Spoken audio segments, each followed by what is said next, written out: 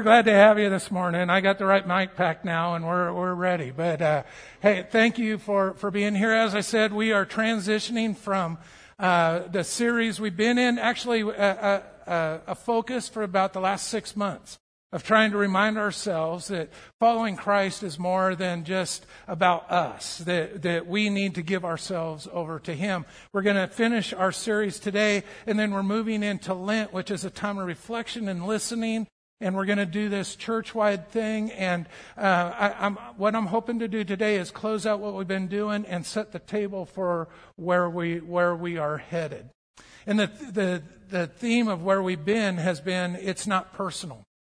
And in that, we have been reminding ourselves that while God's love for us is extremely personal, I mean, don't make a mistake. He doesn't love humanity in general. He loves you. He loves you personally. He knows everything about you. There has never been a moment in your life. There's not a situation you've ever been in. There's not a challenge you're going to go through in which He's not present. You guys do music like that, makes me emotional. I got to gather myself again. He's always with us. He loves you desperately. Everything in creation is aimed at getting your attention. All the events of the world, all the blessings you've had are ways that He's been trying to say, look, I love you. Look, you're important. His love for you could not be more personal than it is. And in return, what He asks from us is not some general kind of, I believe in God. No, He wants us to have an intimate personal relationship with Him as well. One in which we seek Him in every aspect of our life, that we love Him heart, soul, mind, and strength, that we spend time in prayer and time in listening and time in study and time in community, anything and everything we can do to get to know Him better. That part is very, very personal. But the results of that are not meant to be that once you have that relationship, that now you build a tent there and live there for the rest of your life. No, the results and actually the teaching of the Scriptures is that is not the end goal. That's the beginning of a mission that we are now in, to join hands with Christ, to be His hands and feet for the world, to be walking advertisements of who God is and how much He loves, so other people can know that as well. While the relationship is personal, it's not meant to stay personal. It's meant to be shared widely. And this morning we're going to wrap all that together. And in doing so, I want to use one of the most foundational passages of the New Testament. It's Matthew 28, verses 18 through 20. Matthew 28, verses 18 through 20. And if you have your Bible and you don't have this underlined, do this. Because this, as I said, this is one of the most foundational passages we have. We got it? Here we go. Matthew 28, there we go. Matthew 28 says, Jesus came and told His disciples, I have been given all authority in heaven and on earth. Therefore, go and make disciples of all the nations, baptizing them in the name of the Father and the Son and the Holy Spirit. Teach these new disciples to obey all the commands I have given you, and be sure of this, I am with you always, even to the end of the age. This is the word of the Lord for us this morning. Thanks be to God. If you'll go back to verse 18 there, we're gonna spend some time in this. So many of us, you grew up in church thinking that the end goal was to be a member of a church, right? The reason we follow Jesus, and we measure that by, do you go to church? Are you a member of a church? And I'll get to why church is important in just a minute, but don't get hung up there. The whole goal is not about gathering butts and seats. and seeing and measuring that, which is what so many of us do and so many denominations do. And it's why the church has lost its luster, because we're more worried about how many people we can gather in our fort that protects us from the evil world out there, our fort that defines and makes us better than the rest of the world out there, our fort that has all the amenities that we like and the styles that we like, so that while we're living in the fort, we can pat ourselves on the back that we have such a nice fort. That's not what the end goal is. You know that. We grew up teaching this. And right from the beginning, we teach kids wrong, right? Here's the church. Here's the steeple. Open the doors and see there's your church, folks. It's in the church. It's the people in church. Raise your hand. You're in the church. Everybody's in the church. Good for you, right? No!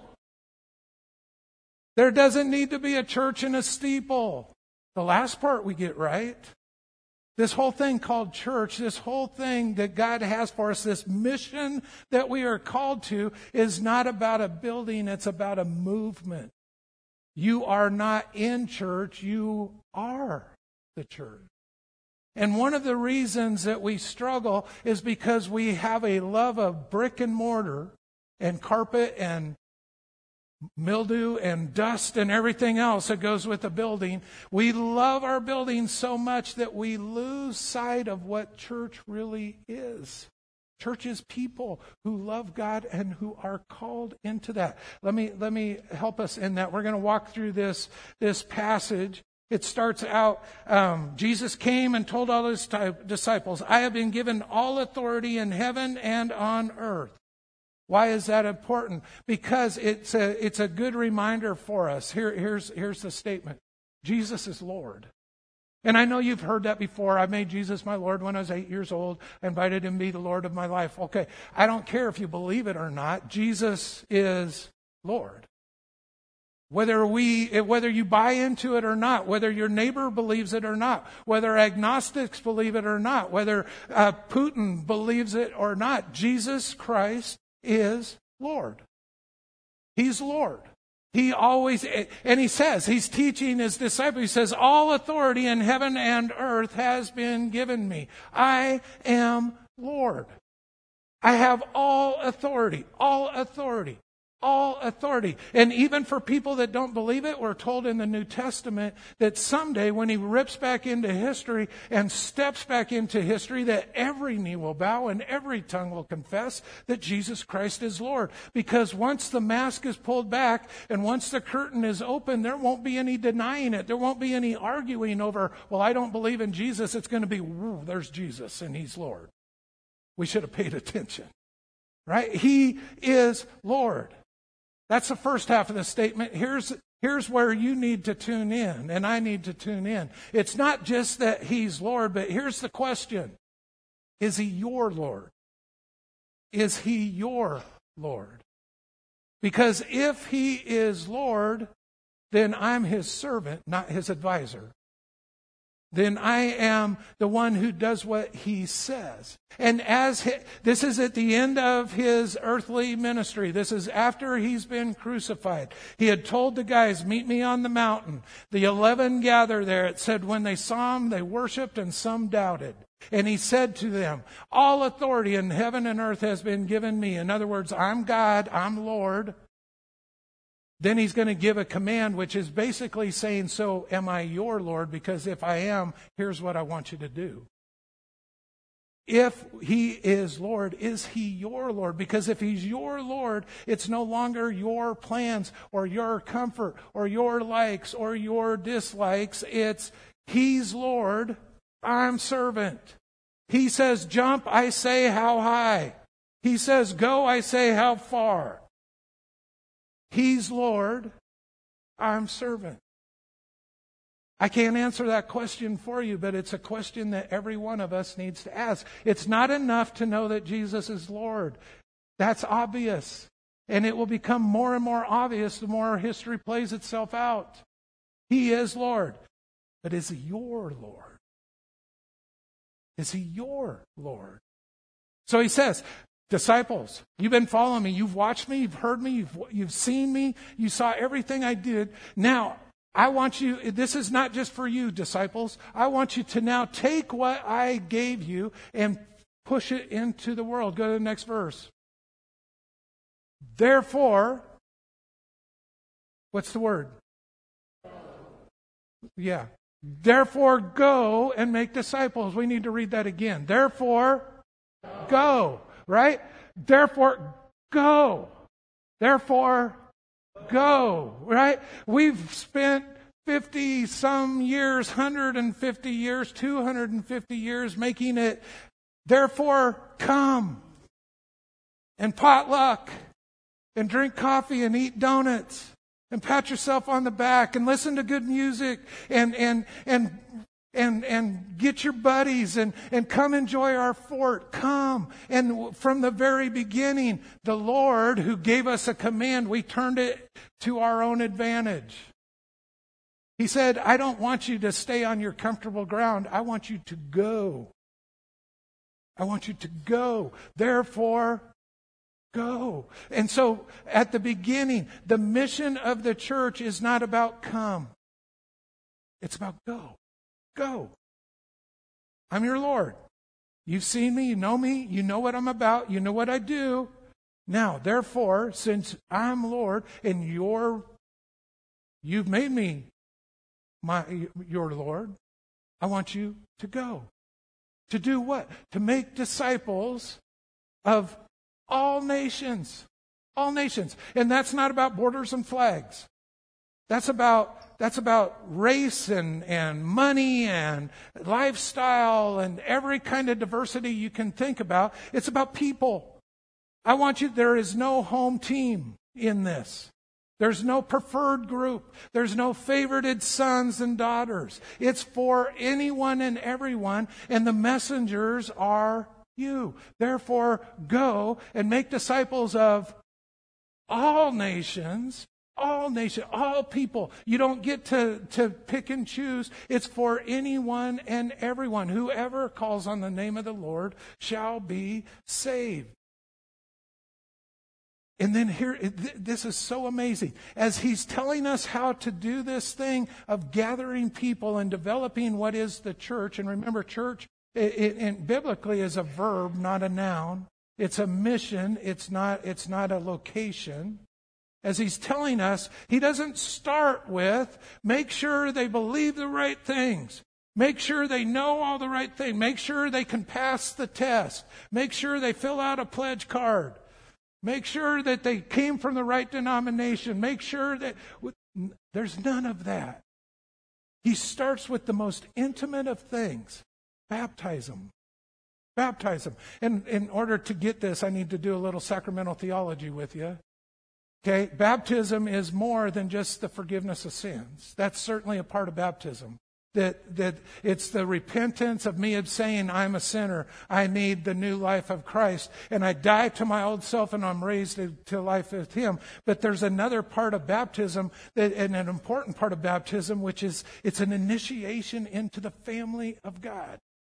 It's receiving His stamp on me. I belong to Him. I'm not David of the world anymore. I am now David, son of God. I now am a brother to Jesus Christ. I am a joint heir with Jesus Christ. I belong to His family. Lori, my wife, is baptized. She was baptized too, but she was adopted. She was adopted, and when they got her, when she was a little girl, every year they don't just celebrate her birthday, but they also celebrate her gotcha day, right? Because that was significant. And when they got her, they don't have a yearly vote. Are we going to keep her? Right? No, because once they got you, you're in. You belong. You belong. And so in order to make disciples of all nations, remember, disciples aren't church members. Disciples are followers of Jesus, people who have submitted themselves to the Lord, people who say, He's Lord, I'm servant. Disciples, in order to make disciples of all nations, we don't start with theology and doctrine, we start with relationship and intimacy. Isn't that fascinating? It's beautiful if you think about it. That you take this most intimate setting, the family dinner table, and say, I want you to invite everyone to have a seat at the dinner table. I want everyone to know they belong. That's what church starts with. It's not the different names and the battles we have and the arguments we have over our doctrines and stuff. We'll come to some of that later. I don't think any of that has the prominence we've given it. But there is a place for theology and doctrine. But the intimacy and love and acceptance, which isn't that what Jesus demonstrated in his ministry? And here's the argument for many of us Pharisees is, well, if we just go around inviting people in, we're going to end up with a diluted version of Christianity. We're going to get infected by them, which is an Old Testament way of thinking. A lot of the Old Testament regulations was about guarding yourself from being infected by the sin around you, and a lot of the holiness procedures and everything were around that. That if you touched something unclean, it made you unclean. And so you didn't hang around a leper, or you didn't touch someone who had an issue of blood because that made you unclean. There was this fear of being unclean. That's why when Jesus did his ministry and touched a leper, or touched the woman with a bleeding issue, or went into places and talked to a tax collector and other people like that, that's why the people were always, what are you doing? We don't hang out with people like that. And Jesus brought a new message. Old Testament, you don't touch things because they'll make you dirty. New Testament, Jesus says, I'm not worried about being dirty. I'm going to make them clean. See, New Testament church isn't worried about us getting infected by the dirt. New Testament theology is, no, you go infect the dirt with the light. That's who we're called to be. Whatever Jesus touches becomes holy. It becomes new. It becomes beautiful. So go make disciples of all nations that are going to have different ideas and different ways of life and different things. That's all right. Introduce them to me. Bring them into the family. Bring them into the family. Give them a place to belong. We begin with intimacy and relationship. Then we move. Before I move on. And then he says, baptizing them in the name of the Father, Son, and the Holy Spirit. And a lot of times when we read that, we just read that like love and kisses Jesus Christ. Right? The Monica salute, benediction, right? We read it like that, but there's more to it than that. This is fascinating to me. Not only does Jesus begin his movement with a radical invitation to anyone and everyone and say, bring them to the family, bring them into the table. But then he says, if you do that, put my name on it. Because that's who I am. Father, Son, Holy Spirit. Even in that, Father, Son, Holy Spirit, that's community. That's relationship. And he said, if you're doing that, put my name on it. Put my name on it. If you're gathering and having that kind of relationship in your community and with people, put my name on it. Father, Son, Holy Spirit. Because where two are gathered in my name, there I am also. Fascinating. It's just amazing to me how far we've lost the picture of what church is supposed to be. Because of we like our traditions and stuff, and just it just always cracks me up when people say, we need to do it like they did in the Bible, and I want to say, then burn the building down because they didn't have a building. It's funny that the people who always want me to read the Bible never read it themselves. Right? The picture of the church is not bring them into a building to exclude and to define membership and non-membership. It's bring them into the family and have a seat at the table and let's do life. And from that, we'll begin to be transformed by the Holy Spirit in the way we think, which leads us into the next stage. Once you have a relationship, once intimacy has been there, next verse, now teach the new disciples to obey all the commands I've given you. Now we teach. And this is where church, the way we do it, comes in. This is what church is meant to be. It's meant to be a place where we come to learn and to share and to grow and to be prodded and challenged We don't all have to think the same way. We don't all have to, there's a standard that we teach from, which is the Holy Word of God, but we do that with the understanding that none of us perfectly understand it. And therefore, we need one another to sharpen as iron sharpens others. And I need to hear your opinion. You need to hear mine. I don't have to agree with you, but I don't need to get mad at you either. But through that, through Bible study, through fellowship, through covenant groups, through all those things that we do, now we're beginning to have our mind shaped under the influence, because remember, we've already established Christian community. We're not just going AWOL and doing whatever we want. There's a Christ-centered community that we're doing this in. And in that, now He'll help us to shape how to think about Him. And then given us the assurance that you're not alone in this. Remember, I'm with you always, even to the end of the age. This is what church is meant to be. We gather here not to hide ourselves in the fort from the dirty world out there, but we gather here to tell the stories of Jesus and learn more about Jesus, so that as we go back out into the world, we are walking out with the ability to speak Jesus into the world around us, and to live Jesus and to love the presence of Jesus into the world around us. That's the Great Commission. That's our mission. It's not personal. It's not have a personal relationship with Jesus Christ. Spend personal time in your Bible. Spend personal time in prayer. Those are all good disciplines that I hope you'll practice. But that's not the end goal. The end goal is that those help light the flame and the fuel to fulfill the mission which happens in the world around us as we go into all the world.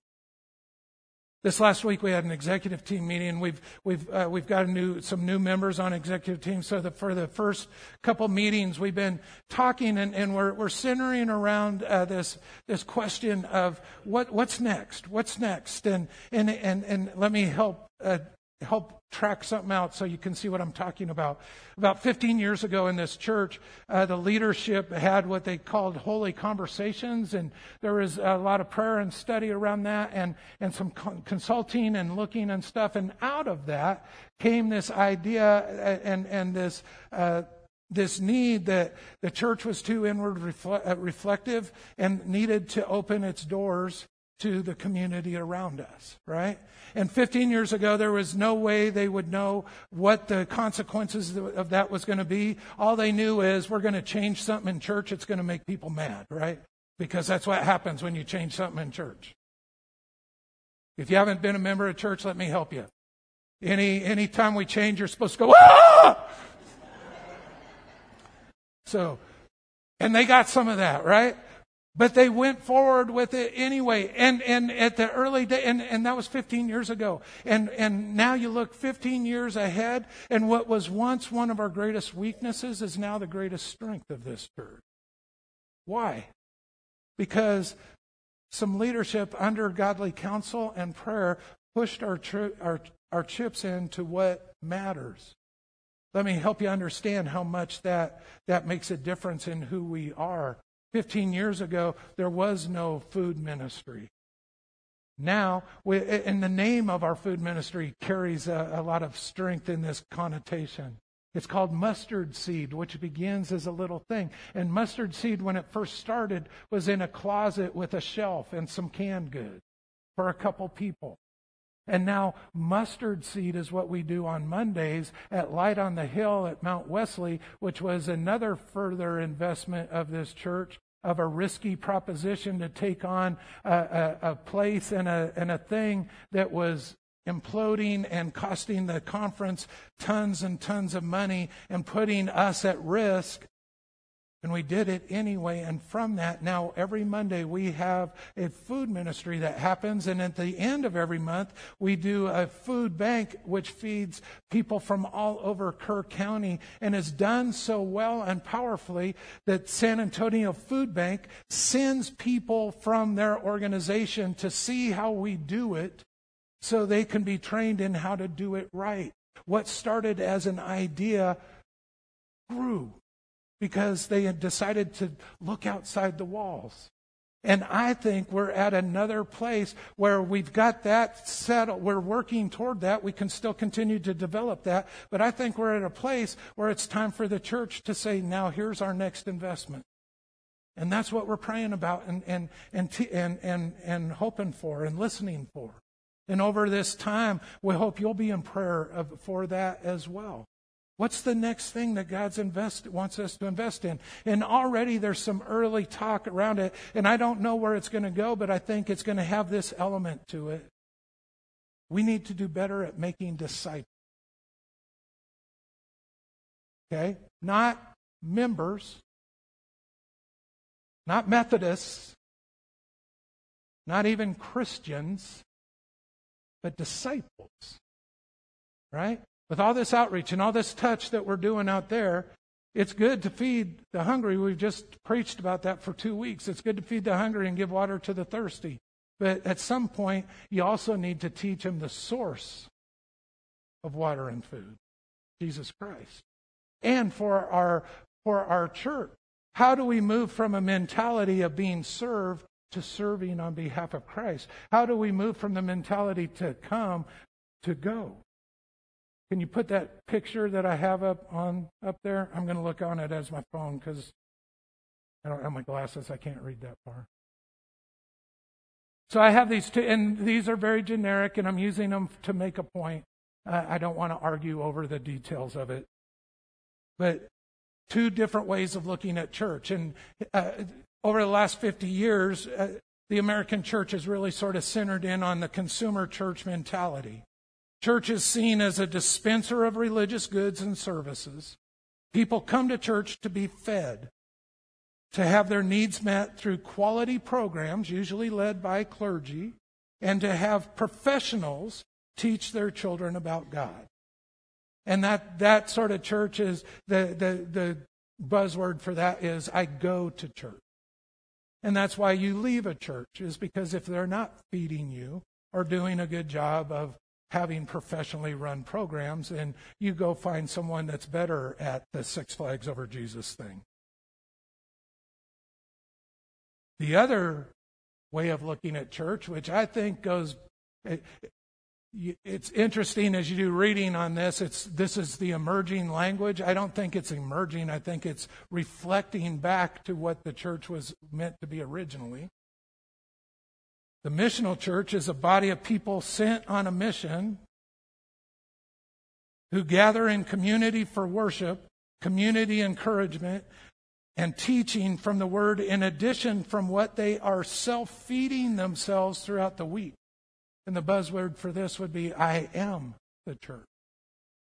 See, discipleship is when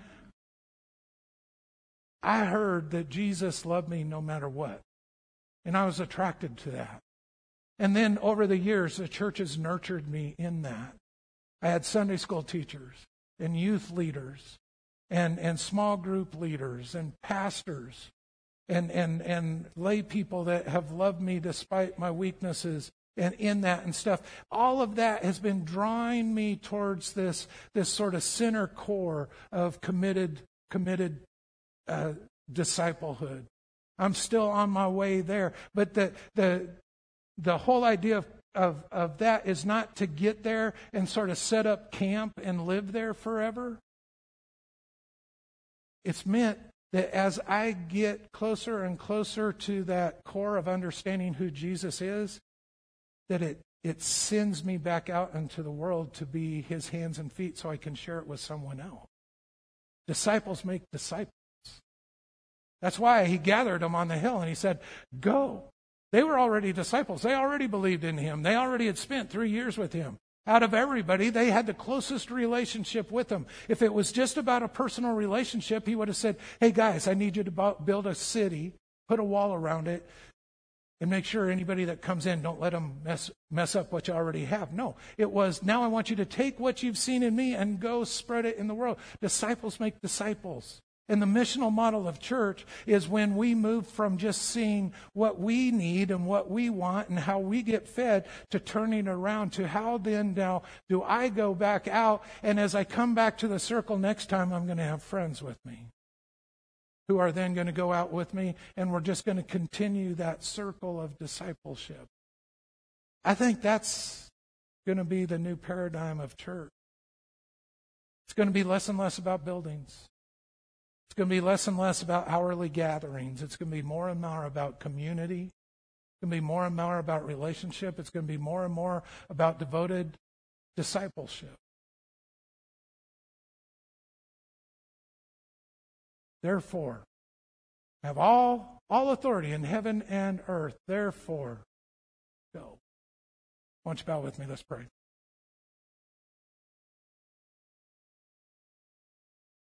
Oh God, we have spent a lot of time and effort trying to remind ourselves what this whole thing called Christianity is about and the fundamentals of it. And we're still so far, and we still have so much to learn. But God, you have given us enough to know that it's not about us, it's about you. And we are not in any way saying that this church isn't doing effective ministry. We are just saying, God, to whom much is given, much is expected. You have blessed us so richly, and we want to be a blessing to those around us. We want other people to know how good you are as well. So as we enter this Lenten season, God, with our ears open, our hearts open, speak new life into us. Give us a new vision. Give us those areas of reflection. Give us that energy we need to do ministry in your name for the coming days. In a world ravaged by COVID and war and violence and racism, the church is not defeated. We just need to refocus. Because the church is the hope of the world. Because you have all authority. Jesus is Lord.